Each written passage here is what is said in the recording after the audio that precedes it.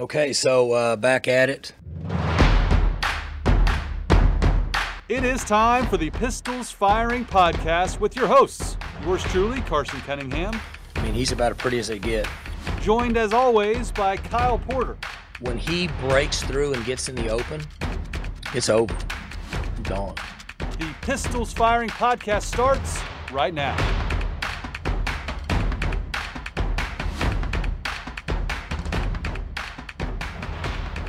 Welcome back to another edition of the Pistols Firing Podcast.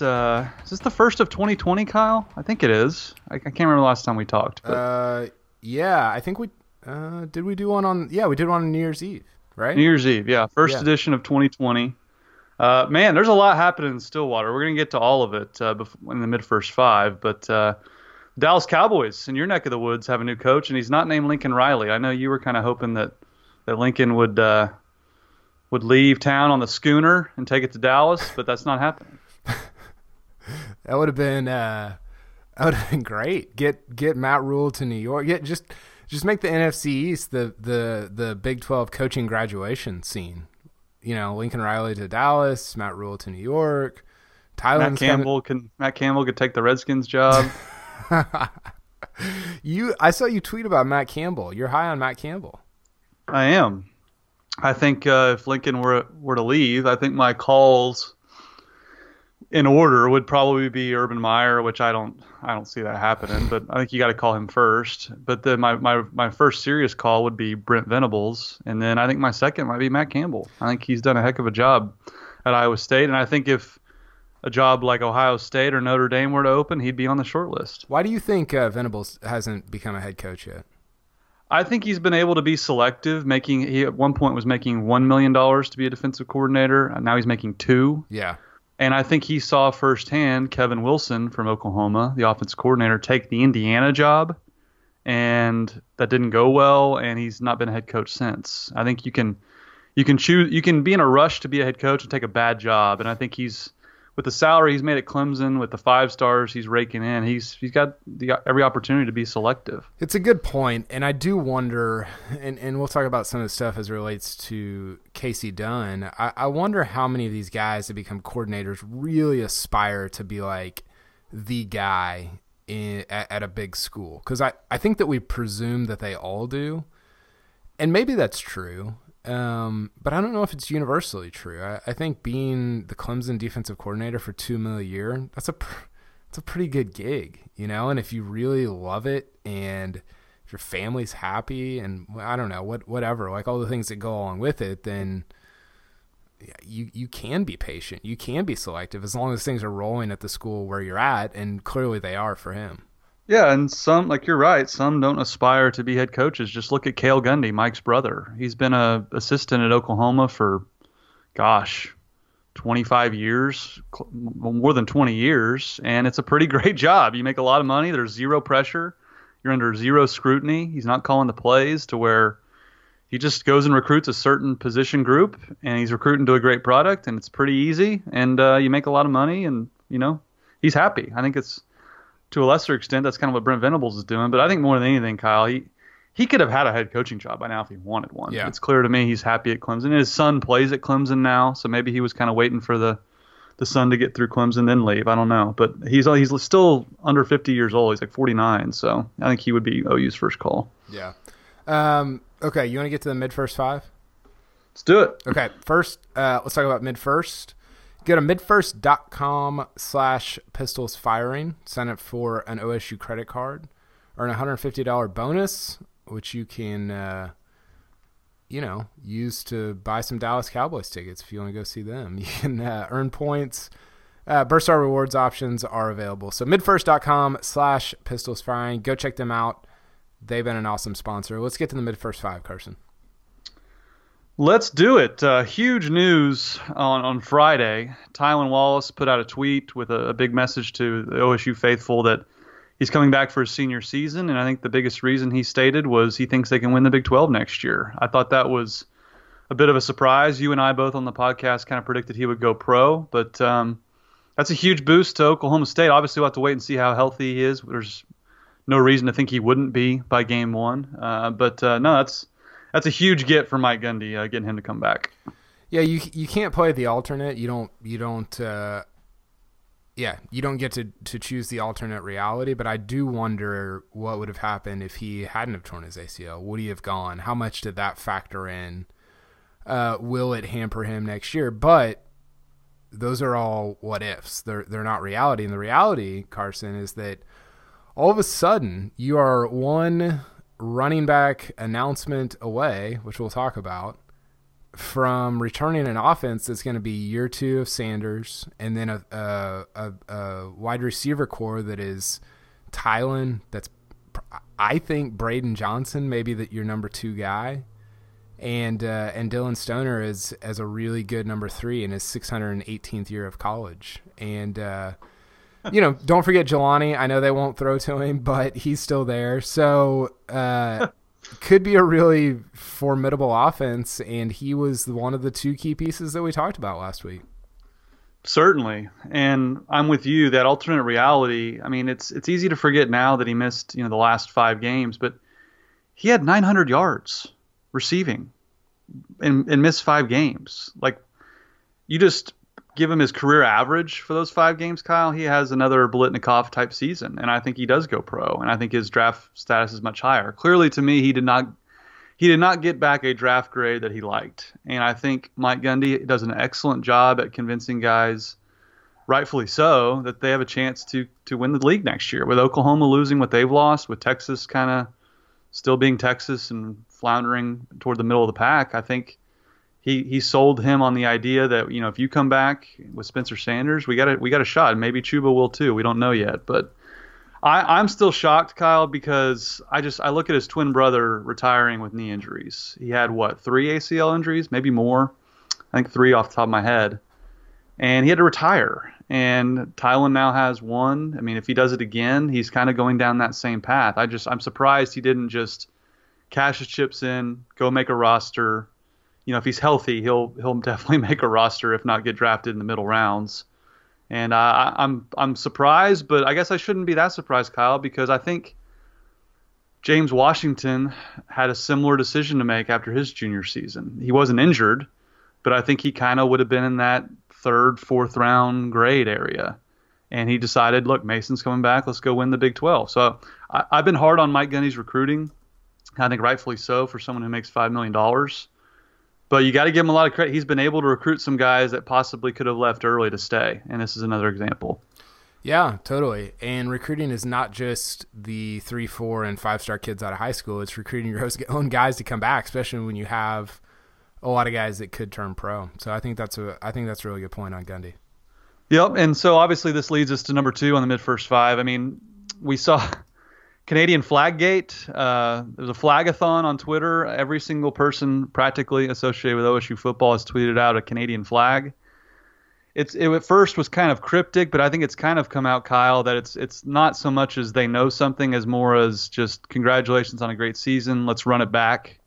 Come back to school. There's more of a show of support, I think, than them knowing what he's going to do, because he has his draft grade. He hasn't told anyone what it is, and he still hasn't made a decision. But were you up in a friend? I know you were off on Friday, and you came back to your phone and realized you had missed Flaggate. I had missed Sean Gleason leaving. I had missed Flaggate. We had one of the highest traffic numbers we've ever had on Friday, and I'm at Walmart picking up diapers and wipes for our kids. I'm like, what am I doing? This is outrageous. But I think the Chuba thing, it felt a little trolly, and I think what I mean by that is it felt like, so everybody's got information, right? Oh, my doctor's daughter is like roommates with Amen Agbanbamiga's girlfriend. You're like, okay, well, what is that? Like, is that meaningful or what? So everybody's getting information, and it felt like it was OSU's way, or the people that are at OSU, it was their way of saying, you guys don't know what's going on. And I don't think anybody does. I don't even know if Chuba has made a final decision. But I think it was a little bit their way of like saying, you don't know what's going on. We we got this, essentially, like the Mike Gundy mantra. And so it felt a little, after a while, at first it felt like it was going to be an announcement, right? Like the lead up to some sort of announcement. But then it started to feel like everybody was just getting trolled, which is fine. That's what the internet is for. And it's funny and whatever. But yeah, people love that stuff. People blow it up into probably more than it actually is. Yeah, I thought it was more frenzy than fact. And I think two tweets I put way more stock into were Chuba Hubbard and Eamon Ogbongbemiga tweeting, quote, sources say, mocking some people who say they have sources saying that Chuba's leaving or staying. And to me, that told me that he hasn't really made up his mind one way or the other. And he clearly has more time to do that. But I thought that was more telling than any flags. I guess you're pretty confident he's coming back. I'm still dubious that he's coming back. Of course, I was dead wrong about Tylan, so maybe I'll be wrong again. But I think you're pretty confident he comes back, no? Yeah, I don't know if confident is the right word. I'm on the side of him coming back more so now than I was. I guess last time we talked. This time last week, I would have predicted that he would leave, and this week, based on different people that I've talked to and just sort of scraps of information that I've gathered. Look, and this is what people don't understand. People think that like X person knows all the stuff and X person knows none of the stuff. Everybody knows pieces of the puzzle, right? Like different things that are going on.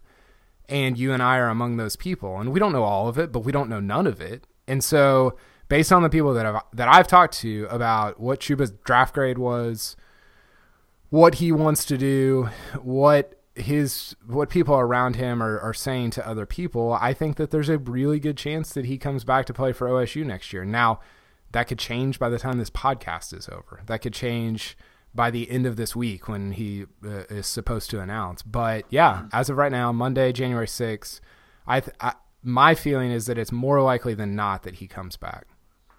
Yeah, and I think you, me, OSU people in general, we're too close to it in that we see Chuba rush for 2,000 yards and we grade him as like a first or second round pick.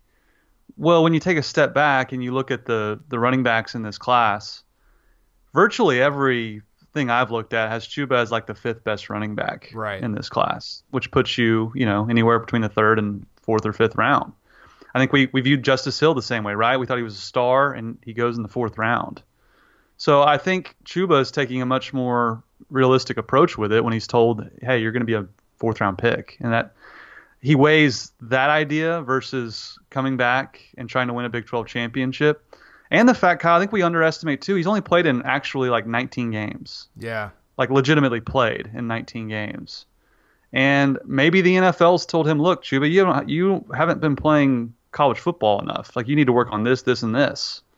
So I'm with you. I'm much more willing to accept him coming back mentally than I was even just a couple weeks ago. I always kind of thought it was a foregone conclusion because, in my opinion, if you're a running back, you just go start getting paid, and because your clock's already ticking as a running back. But he's different in that he's not a typical third-year running back. He redshirted one of those years, didn't play a majority in one of those years, and then just played his first full season. So he doesn't have a lot of wear and tear. So I'm more optimistic than I was just a few weeks ago. For sure. And I wrote about this today on the site. I was talking about how, you and I look at the 2,000 or the almost 2,100 yards and the Big 12 rushing, the NCAA rushing title, all this stuff. And guys in the NFL, they don't care. They don't care about that stuff. They care about what's on your tape. What have you done? What do you look like? And I think to your point, like, not to mention the red shirt and the playing like half the year, his sophomore year. I mean, his high school career, was it better than like 8-man football in Oklahoma? I don't know. Maybe, but maybe not. And Did he ever get tackled? And so I think, I think that like we think of guys at this age as being fully formed, and I think that most are. But I think there's a chance that he's not. And I think that there's a chance that the NFL or however this works in terms of the grade that you get back said, look, like, you need to get better in X, X, and X category. And he actually has the ability to get better in those categories, which is kind of scary. And then you'll go in the second round or whatever. And who knows? I have no idea if any of that's true, but I could envision a scenario in which it is true. And if so, then yeah, it does make logical sense for him to possibly come back for another year. I'm watching a YouTube clip of Chuba in high school run 105 yards and not get touched. So I don't think he has much wear and tear from high school either. But no, I mean, as down as I was on Gundy and his recruiting and just kind of where this team was going, if you tell me they get Chuba and Tylan back, then the defense they have returning, well, then they got a legit. To me, it's 2017 all over again, right? When Mason and Washington came back, they were viewed as Big 12 championship contenders. Sports Illustrated picked them to make the playoff. And I will pump the brakes a little bit. They went 9-3. So I think if Chuba does come back, don't get ready to put up another banner or don't get ready to put up another sign next to the 1945 national champions that they're winning the Big 12. I mean, until somebody knocks off OU, they're going to be tough to beat. But yeah, for sure. It's certainly trending in the right direction with Chuba. Okay, number 3 in the mid first 5. You mentioned it earlier. Sean Gleason leaves to go to Rutgers as offensive coordinator. I think it's silly to me when people were trying to like break this down. Like, well, he's from there, and like, you know, Rutgers is a step down, but guys, clearly there was a breakup here. Clearly either him and Mike Gundy one or both decided this wasn't working and you go find a job somewhere else. The idea that he just the Rutgers OC job just opened up and he just kind of fell into it, and they called him and he's like, oh, this is a great opportunity, and you're not leaving Oklahoma State to go to Rutgers as the OC. The last 3 or 4 offensive coordinators at OSU have gotten head coaching jobs. Like, I get he's from there. I get he's from that neck of the woods. But it's clear to me, Kyle, that Mike or Sean or both said, I'm tired of this. I'm going to go coach somewhere else. I agree with all of it. And I think that, I don't know, Kyle Boone was talking about this a little bit in the chamber. People should go subscribe to that. It's been popping. It's been crazy. People just information flying. It's been a lot of fun, actually. It's been a really cool thing to kind of help grow the website. But he had talked to some people at OSU that, and who knows, like, this stuff gets talked about, you know, after the fact, and who knows like what reality is, but it didn't sound like they were like, oh my gosh, we have to keep this guy. Like, it was, and I don't know how that works, because you don't want to be like, you don't want to look at Rutgers and be like, yeah, take him. Because then Rutgers is going to be like, wait, why? Like, why would you tell us that? But I think that it was, yeah, I think all of the things that you're saying are correct. Well, and I think just look back on this season. Did it not appear as if Sean Gleason was getting overruled a lot by Mike Gundy? It sure appeared that way. It sure looked like they were running the Mike Gundy offense, did it not? Did we see anything close to – I mean, I get there's a few plays maybe that looked a little Princeton-ish, but it was not anything close to what we expected under Sean Gleason. And, you know, whether Sean was told he would have more autonomy and more – play calling ability than he received, we don't know the ins and outs of it. Just like we didn't really know the ins and outs of Mike Yursich and how many times he was overruled and who was calling what plays. It's just, as long as Mike Gundy's the head coach, we're not really going to know it in full. But overall, I think you have to grade the Gleason experiment as a disappointment. The offense was not good this year. I get they had injuries down the stretch, but year one is typically filled with growing pains, and I think that's what we saw. Yeah, I hope, and this will lead into number 4. We can just start talking about it, about the Casey Dunn, Todd Monken stuff. I hope that however this goes, and there's a lot of stuff still up in the air with the offensive coordinator thing, I hope that Gundy gets somebody in there who will just tell him to shut up. You know, and I think that I don't mean that like disrespectfully, but like, hey, I'm running the offense, you're the head coach. You know, and it feels like Gundy can't help himself, and I don't think that's not a bad thing. Like, I think that's just sort of the nature of it. That's sort of who he is, and he's come into this difficult spot though, where it's like, okay, if I hire a young guy that nobody's heard of because I want continuity, I want them to be there for a long time, then I'm also going to have to step in and help him out early on. and it just creates other problems. You have problems when you bring in a guy for 1 or 2 years and they eject for a head coaching job. You have different problems when you bring in a guy for 5 years, but you have to call the plays for the first 2 or whatever. So yeah, I hope that he gets somebody that is more, just has more power, and I think that would really benefit OSU a lot at this point.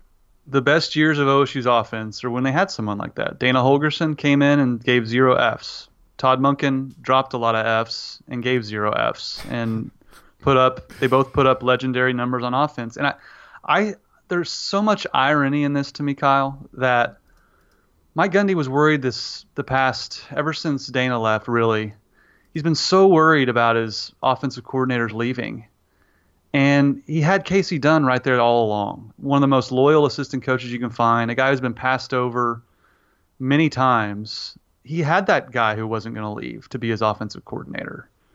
He's been there the whole time. So my hope is he finally rewards Casey Dunn for his loyalty, even though he tried to leave to UNLV, and make him the offensive coordinator. I think Dunn has such a rapport with him, has been around him long enough to where I think he does have some nerve and some say-so, and that this is what we're going to do, even though he has been under Mike for this long. To me, it's ironic he's been hiring coaches who wouldn't leave when Casey Dunn's been as entrenched as anybody, and I think, frankly, has earned the right to be the offensive coordinator. Has any position coach killed it as much as him? No. Well, he's one of the best receiver coaches in the entire country. Like he's outperformed his position coach level. I think he's earned the right to be the OC. I think that's what's going to happen since Gleason left. And it's clear to me that Dunn's coming back in some capacity. I don't think Dunn's coming back, Kyle, without the OC title. That's just my opinion. Whether it's co or just OC, I would make him just the OC. And I think he's earned it. Yeah. Man, there's a lot to be said here. There's a lot going on here. I don't know. I think what will end up happening is I think he will be like some sort of I don't know. I don't know what's going to happen. Like, do you think there's a scenario in which he would be like the passing game coordinator, like Yursich left to be at Ohio State? Sure, I do, but I kind of don't too, because that's why he left, right? I think he left because he's like, look, I'm never getting the offensive coordinator title. I'm never going to get to call play. You're talking about Dunn? Dunn. But then he came back. I think he came back for a reason. I think he came back to be the OC. Yeah. I see what you're saying. Again, and look, that leads us to Todd Monken. Like, look, I get it. Monken killed it in his 2 years. He obviously won the Big 12 in 2011. He took 3 quarterbacks who were not Brandon Whedon and put up just as good of numbers as the 2011 offense. Yeah, he proved it. But if you doubt Casey Dunn and his ability, let's not pretend like Todd Monken had some sparkling resume when he came in. He was the wide receivers coach for the Jaguars from 2007 to 2010. He was the passing game coordinator at LSU and wide receivers coach at LSU. He was the passing game coordinator and wide receivers coach at Oklahoma State under Les Miles. It's not as if they went and got, Lincoln Riley or Joe Brady when they hired Todd Monken. I think Monken was presented an opportunity to prove himself, and he did in spades. And if you're asking me to pick between Todd Monken and Casey Dunn, I'm going to pick Todd Monken. I'm just saying that if anyone doubts Casey Dunn's prowess and knowledge of offense and ability to call plays, let's not pretend like Todd Monken was some home run hire when it was announced. No one knew who the hell he was when they hired him. Wow, you're fired up. Well, look, Todd Monken's a great coach. I'm all in on Monken. Love him. He was one of my favorite coaches that I've ever covered. I do think he's become this like cult-like hero too. Like he talked trash to Landry Jones in Oklahoma. He won the Big 12, but he was only there 2 years. He wasn't there long enough for a year in which they dip a little on offense, or they have some sort of controversy at quarterback to where he could be He wasn't there long enough to be scrutinized, just like Dana Holgorsen wasn't. He was only there 1 year. So I do think he's taken on a bit of a mythic persona and a mythic likability factor among OSU fans. And I'm not saying, and I think it's a little overblown. Now, I think if they get Todd Monken to be their offensive coordinator, they're going to freaking kill it next year. Do you see what I'm saying? I think his cult-like following to me has gotten a little out of control. Yeah. No, I see what you're saying. I did talk to one person who was around back then that said the best thing about Dana and Monken is, and this will not surprise you or anybody else, but the best thing about those guys is they weren't scared of OU. They didn't care about OU, right? And they also didn't care about what Gundy thought. They said, we're running our plays, you go do your thing. And the person that told me this said the part that was interesting about that is that it freed Gundy up to do special teams, right? Like, yes, he always talked about, like, you know, and he's kind of joked about it since, but it freed him up to actually do that, which is something that I think we've seen since Mike Yurcich has been there, or since Mike Yurcich was hired at Oklahoma State, has been an abomination. Special teams it's been terrible. And I wonder how, you know, who knows? Like, I don't know how much that is a part of it, but I thought that was a really interesting thing. And I think it points to the fact that, and I think you're right. I think Dunn would be, I don't know if he's going to, you know, Dunn's not Dana personality wise or, you know, anything else, but I do think that Dunn has been around long enough to tell Gundy to, you know what, whenever he jumps on the headset in the fourth against Baylor or whatever, you know? And I don't know. I mean, that part of it is interesting to me. I have a feeling, though, that they're going to and they keep doing this thing. Dunn's going to be making like 1.5 mil by the end of his career at OSU without being a coordinator somehow. Like, he's going to have like some just obscure title that nobody in the country has. I have a feeling they're going to make him some sort of like lesser than offensive coordinator, bring in another no-namer, and do the whole thing over again. But I don't know. Maybe not. Maybe that's not how it goes. Well, they're going to have to pay him if they're not going to give him the title. Because I don't see him leaving for UNLV and then coming back without either a title or them just backing up the Brinks truck and paying him a ton of money. And I don't know. Do I think Todd Monken's coming back? I don't. But there's not a lot of information out there yet because he's still under contract with the Cleveland Browns. Like, he can't, until they resolve their coaching staff situation, he can't make any public comments. I know Todd Monken tweeted out the Canadian flag. That was weird. Which was his first tweet in like 13 months, I guess. That was weird. Which is just bizarre. But look, I'm not poo-pooing Todd Monken by any means. There's no bigger fan of Todd Monken than I am. I used to sprint in his direction with a camera when I saw him because I wanted to get to interview him first because he was so great. But do you get where I'm coming from? I think this is where it all took off for me, Kyle. Todd Monken before Bedlam in 2012. Quote, "The bottom line is we live in the Sooner State, and that alone pisses you off quite a bit. They are the team down the road that's traditionally put themselves to position to win championships. That pisses you off because you want to be that team. And the reality is you have to listen to it year-round how great it is down there. So the reality is you want to be the champ. You got to beat the champ. That's what you do. That's the way it is." Yeah, I mean, that's the last time we've heard anything like that. We share the same space. It's two rivals. You got to be kidding me. You're sharing the same airwaves, sharing the same everything, and you don't want to share it. I know they don't want to share it. They don't want to hear about Oklahoma State, and I sure as hell don't want to hear about them. I mean, you could sign me up for Todd Monken to be the head coach. So I'm talking out of both sides of my mouth here. I think he's a great coach. I think he would kill it as offense coordinator. But I think quotes like that have just resonated with OSU fans because they're tired of Mike treating it like any other game and kind of wilting in the moment. But I don't think Todd Monken's going to come back to be the offense coordinator at Oklahoma State. Could be wrong. I've been wrong already on Tylan. Could be wrong on Chuba. But I think the Monken stuff is more wishful thinking from OSU fans, OSU media, than there is any substantial reporting going on. Yeah. So on the reporting front, the people that I've talked to that are close to it would agree with what you just said in terms of it seems like there's more. It's more just, you know, so-and-so's looking at houses in Stillwater than anything else, like that sort of stuff, than actual intrigue.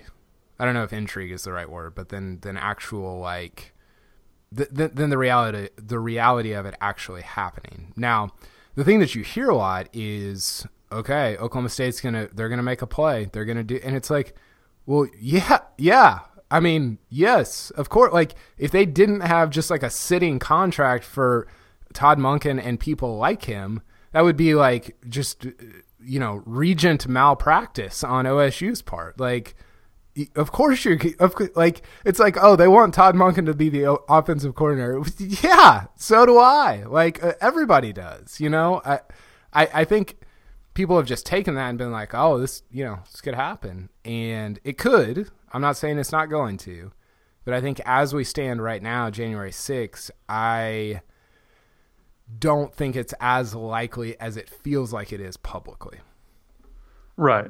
And again, I have a hard time seeing Casey Dunn coming back to be underneath Todd Monken and Todd Monken being the one calling the plays. I think it makes a lot of sense to, and I don't know if this is going to happen.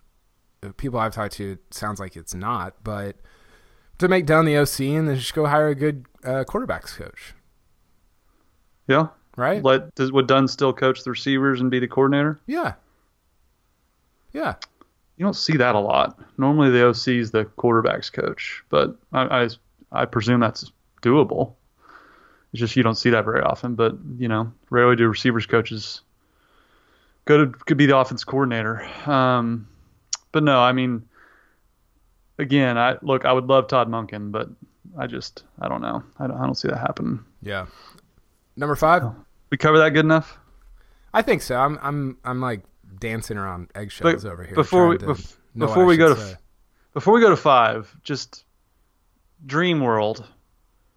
Mike Gundy head coach, Casey Dunn wide receivers coach, Todd Monken the offense coordinator, Spencer Sanders, Chuba Hubbard, Tylan Wallace with the defense they have coming back. You think that wins the Big 12? 15-0.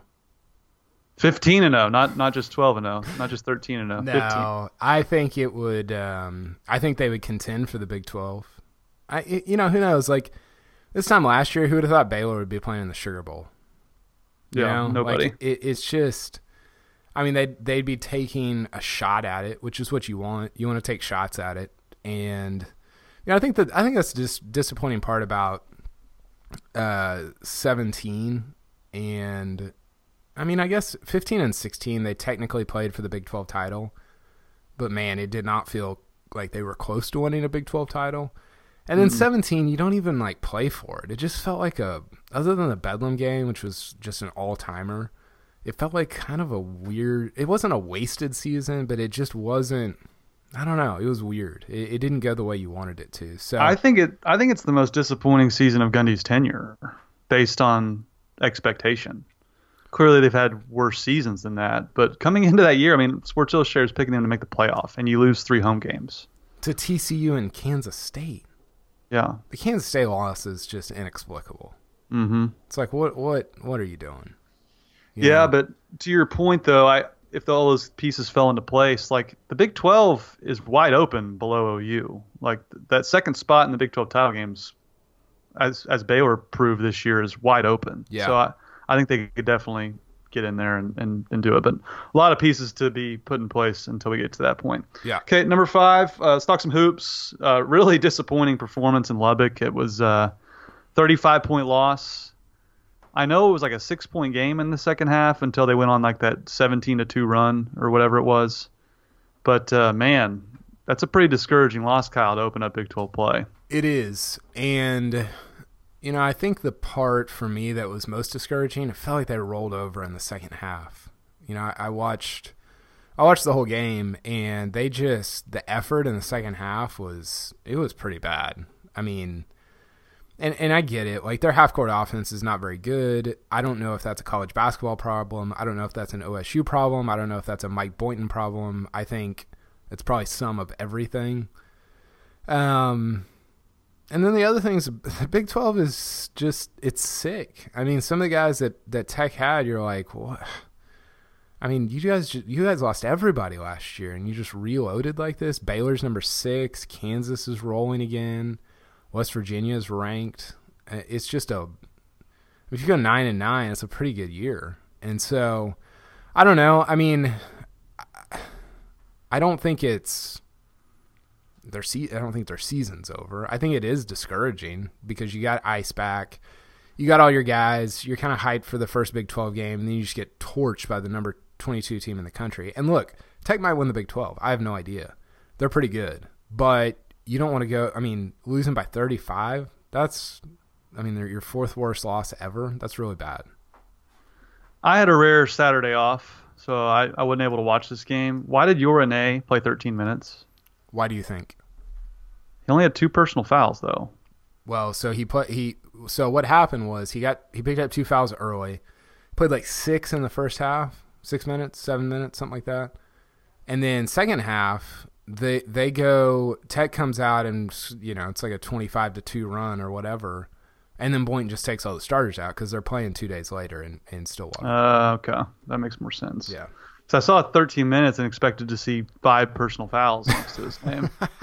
But I only saw 2, and I was a little perturbed by that. I think they should just start saving him for the second half. Just don't even let him play the first. just survive the first half and let him just play the entire second half. He's like the Eric Gagne of he's the closer. Eric Gagne, that's a 2004 reference. Yeah, that's Olds. Back when I cared about baseball. Olds. Yeah. To your point, though, they get West Virginia tonight on Big Monday, another top 20 team.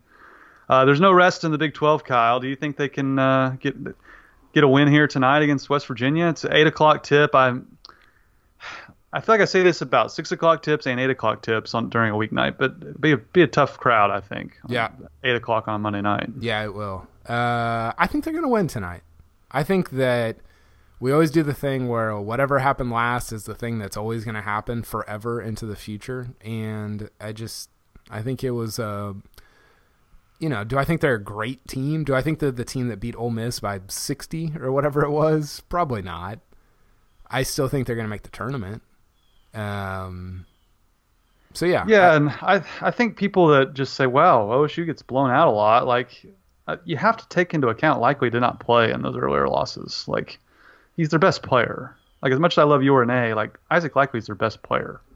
So I think those were more of aberrations. Obviously, Tech's really good, and I think they are going to win the Big 12, Kyle. I think Kansas is vulnerable this year, and the job Chris Beard's done is just remarkable. But you got Huggy Bear in town tonight. Go win that game. You have to protect your home floor, Kyle, first and foremost. You just win at home, and you're most likely going to make the tournament. So that's priority number one. The level at which Tech and Baylor are Oklahoma State's got Cade and who else do they have for next year signed already? I can't remember. The kid from Oklahoma. This is Olds radio, by the way. Anyway, who? The kid from Oklahoma. Which kid? I'll pull it up. Which team does he play on? No. Oklahoma State's recruiting class for next year. Oh,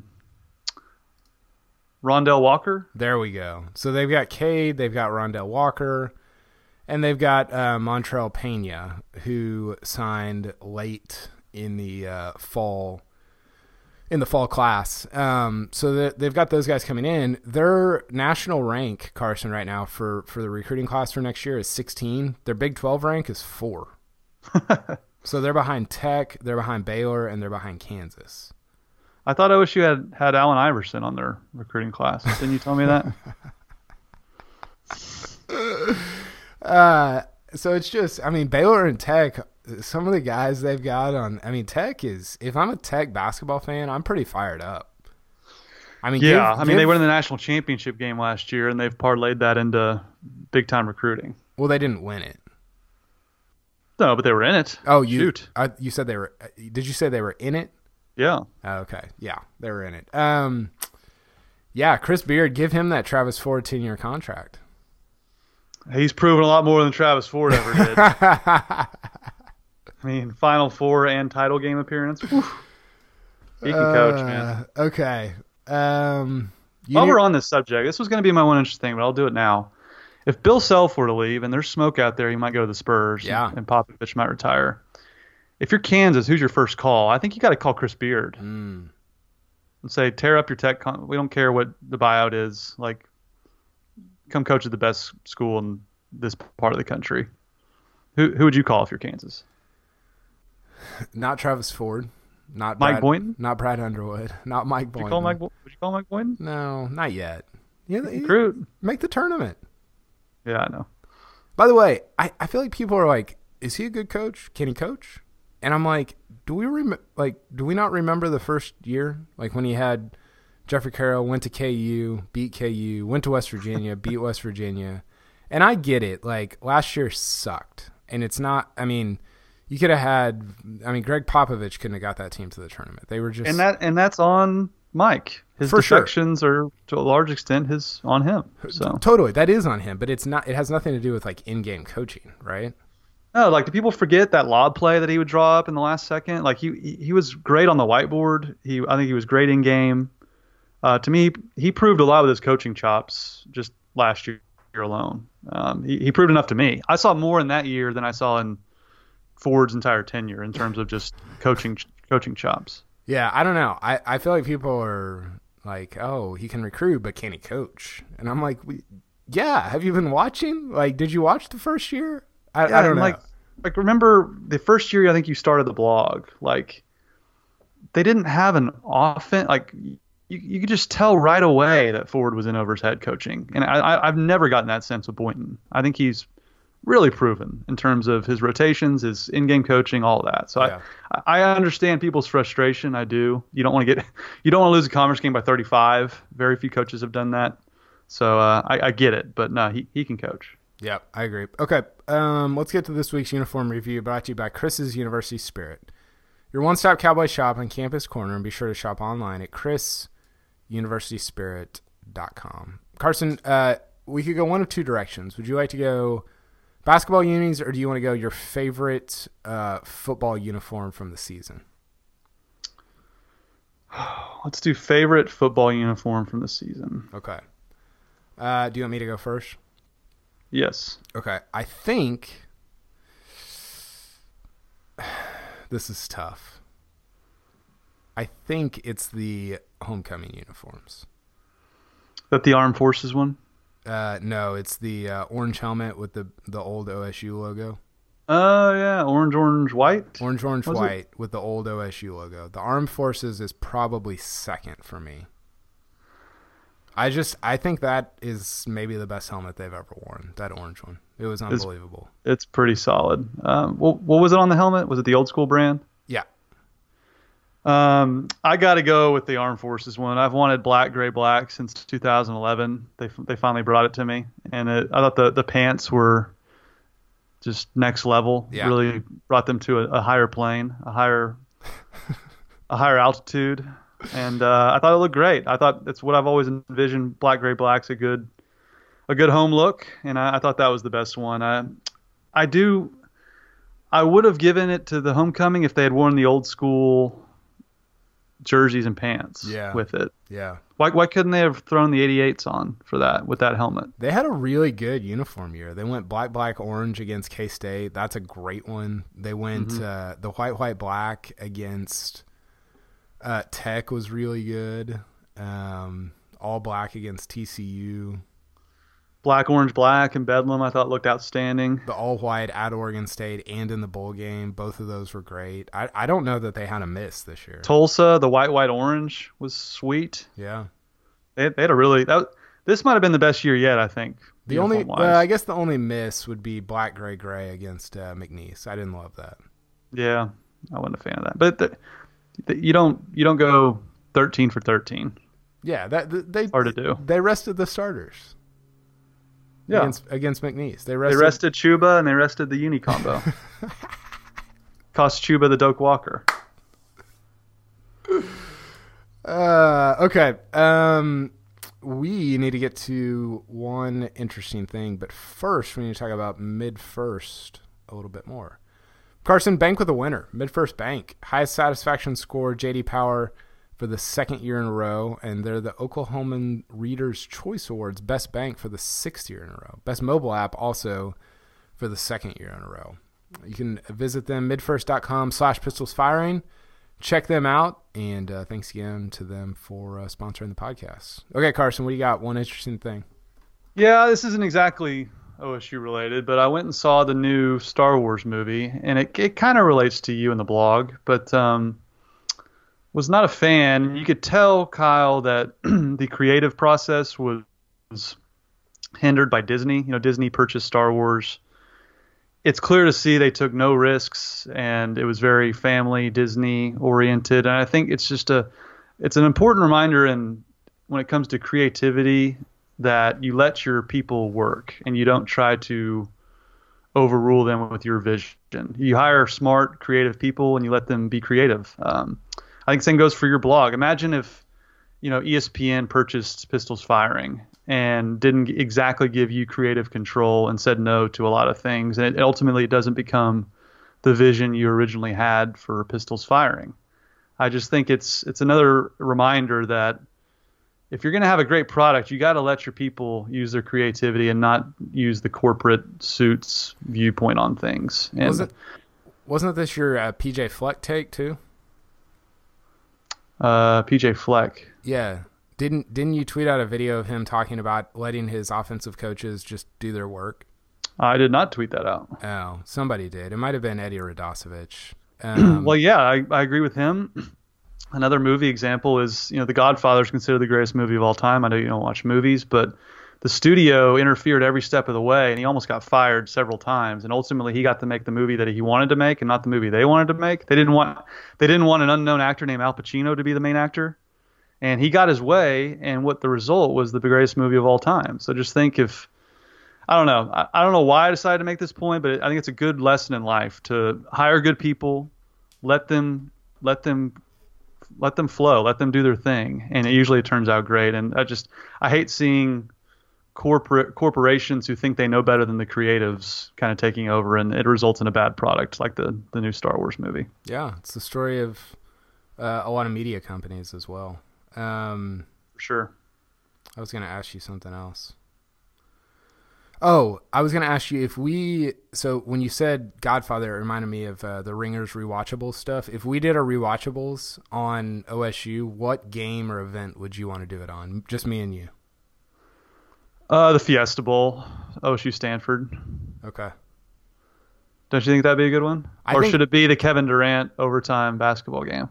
Both of those would be great. I think the A&M game from 11 would be wild. I was at that game. I think that one would be good. That's when I coined the phrase Uni Heisman, was that game. I saw Justin Gilbert, and I was like, give that guy the Uni Heisman. I think 14 Bedlam would be great. I think 01 Bedlam would be great. What was the Victor Williams shot in Bedlam? Was that 02? 03? Yeah. I think it was 03. 03, I think. I was at that game too. Kelvin was out at midcourt. The ball was going through. The St. Joe's game would be great. St. Joe's Final Four game would be outstanding.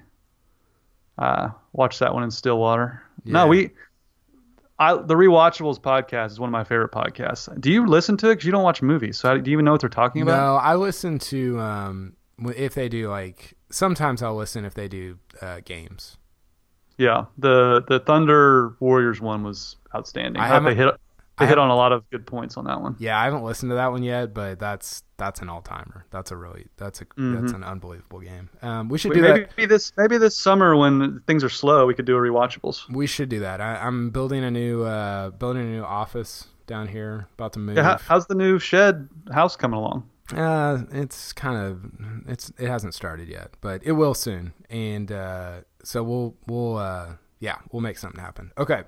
We have similar categories like Apex Mountain and possibly unanswerable questions. Yeah, for sure. We just use just rip their categories. Basically, from them. Yeah. I mean, we still got to watch the games and stuff.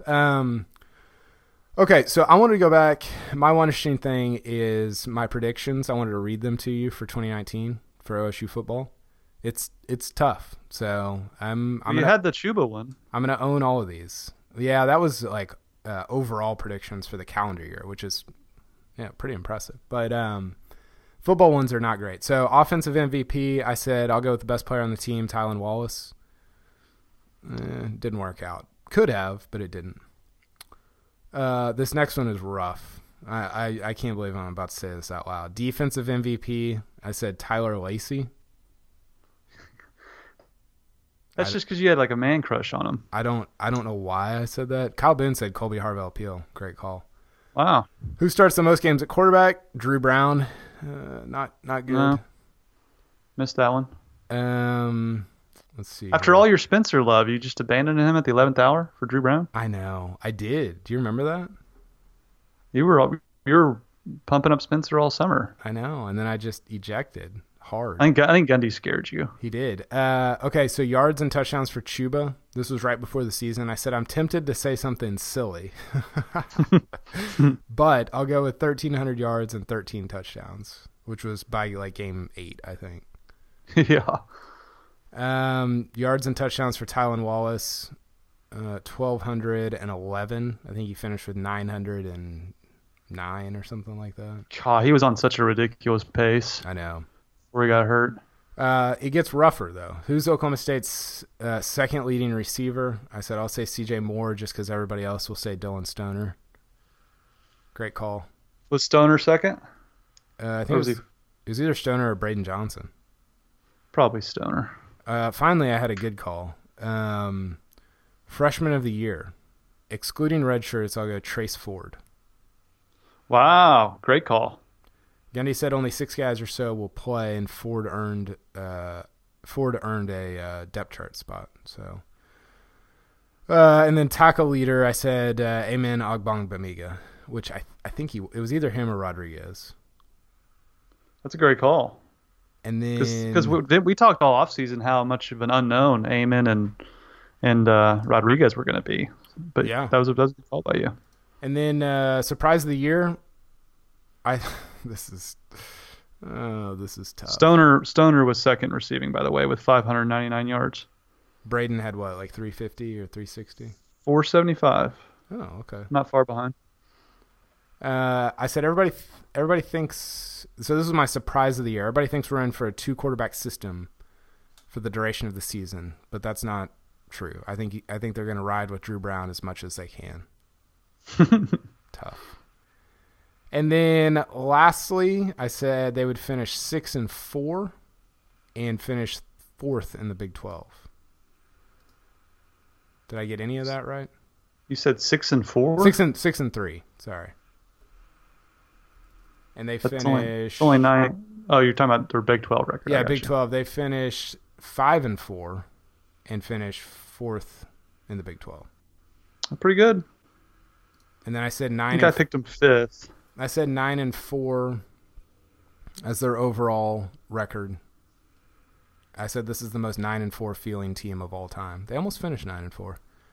And that they would play in the Camping World Bowl against FSU, the Carson Cunningham Bowl. They got close. The FSU did not, unfortunately.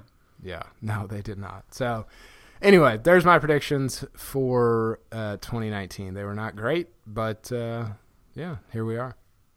Hey, you don't hit. What's the old Jordan? You miss 100% of the shots you don't take. Yeah, and then Michael miss 100% of the positions you don't make. Michael Scott attributed it to himself. Do you remember that episode? I have. My girlfriend's been making me watch The Office, so I'm kind of catching up. Oh, that's like the only thing I do watch, and of course you don't watch it. I watch a little. It's great. Look, it's funny. There are some moments where it's like trying too hard to be funny. Yeah. But like the Dwight and Jim shenanigans are probably the best part of the show. Yeah. And obviously Carell makes the show, but yeah, he's great. Those two are the MVPs in my opinion. Okay, let's hear one more time from our sponsor, Chris's University Spirit, and we'll come back and sign off. Chris's University Spirit on Campus Corner in Stillwater, Oklahoma is proud to be your one-stop cowboy shop since 1986 and proud sponsor of this podcast, Pistols Firing. They specialize in custom-printed Oklahoma State apparel and merchandise and pride themselves on their excellent customer service. They also offer a full line of custom Greek apparel and can even outfit your Little League team head to toe. They're located at the corner of 3rd and Knobloch on historic Campus Corner. You can follow them on Facebook, Twitter, and Instagram, and be sure to shop online at chrisuniversityspirit.com. Shop Stilly, shop Chris's University Spirit. Okay, Carson, parting thoughts?